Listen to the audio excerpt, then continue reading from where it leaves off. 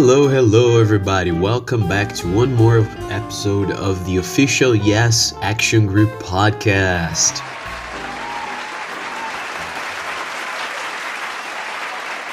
So I hope y'all are having a wonderful week so far. Então, galera, como eu ainda tô um pouquinho no... meu espírito ainda tá um pouquinho olímpico, I'm still thinking about the Olympic Games. Hoje eu queria continuar falando sobre esportes. E que esporte melhor para falar, se não o nosso próprio, adorado, maravilhoso, beautiful and wonderful soccer. So, do you like soccer, guys? I love soccer. Unfortunately, né, infelizmente, I'm not able to watch soccer every week, but I think it's a very cool sport. So, I wanted to talk a little bit about some fun facts about the sport. So, vamos dar uma olhadinha nesses fatos interessantes sobre soccer. So, as you know, soccer is a wonderful game, but soccer is the official name of the game in America. In other countries, the game is called as football, similar to Portuguese.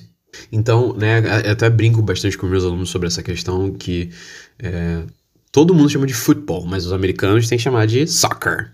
But okay, no problem.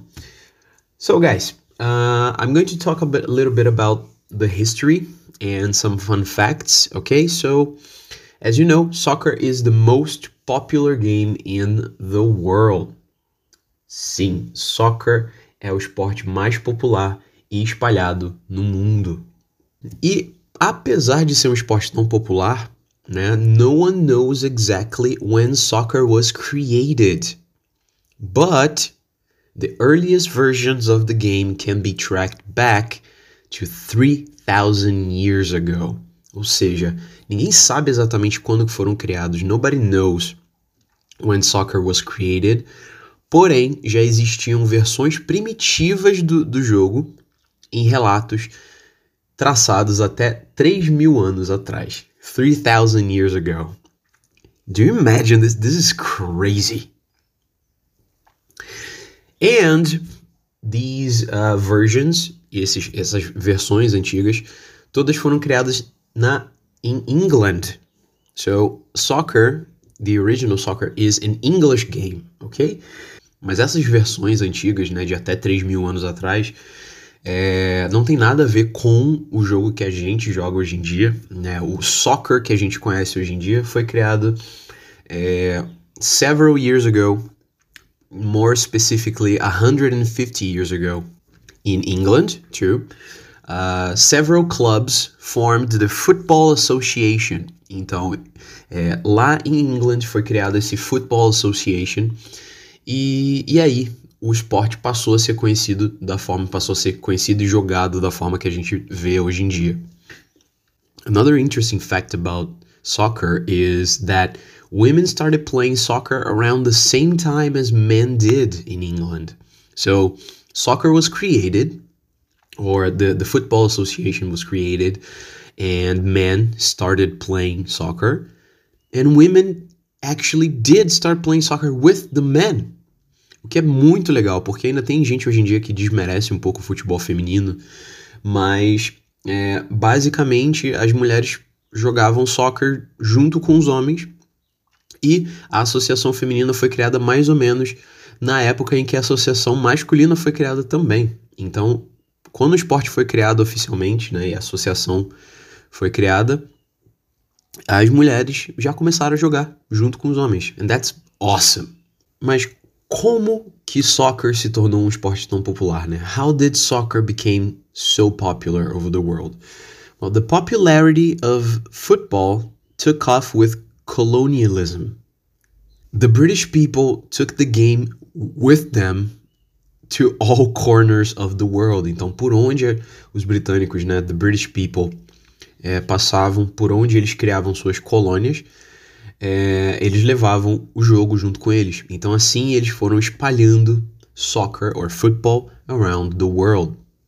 Então, aqui estou eu sendo very hypocrite, já que eu estou sempre criticando as nações colonialistas, mas super fã de um esporte criado por uma nação colonialista.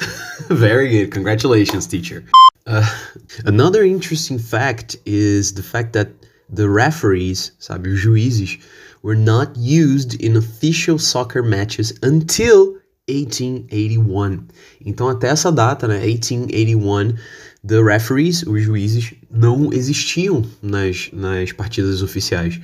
Up until then, então até aquele momento, people playing, ou seja, the soccer players, were responsible for making any calls. Então, se acontecesse alguma coisa errada, não tinha um referee.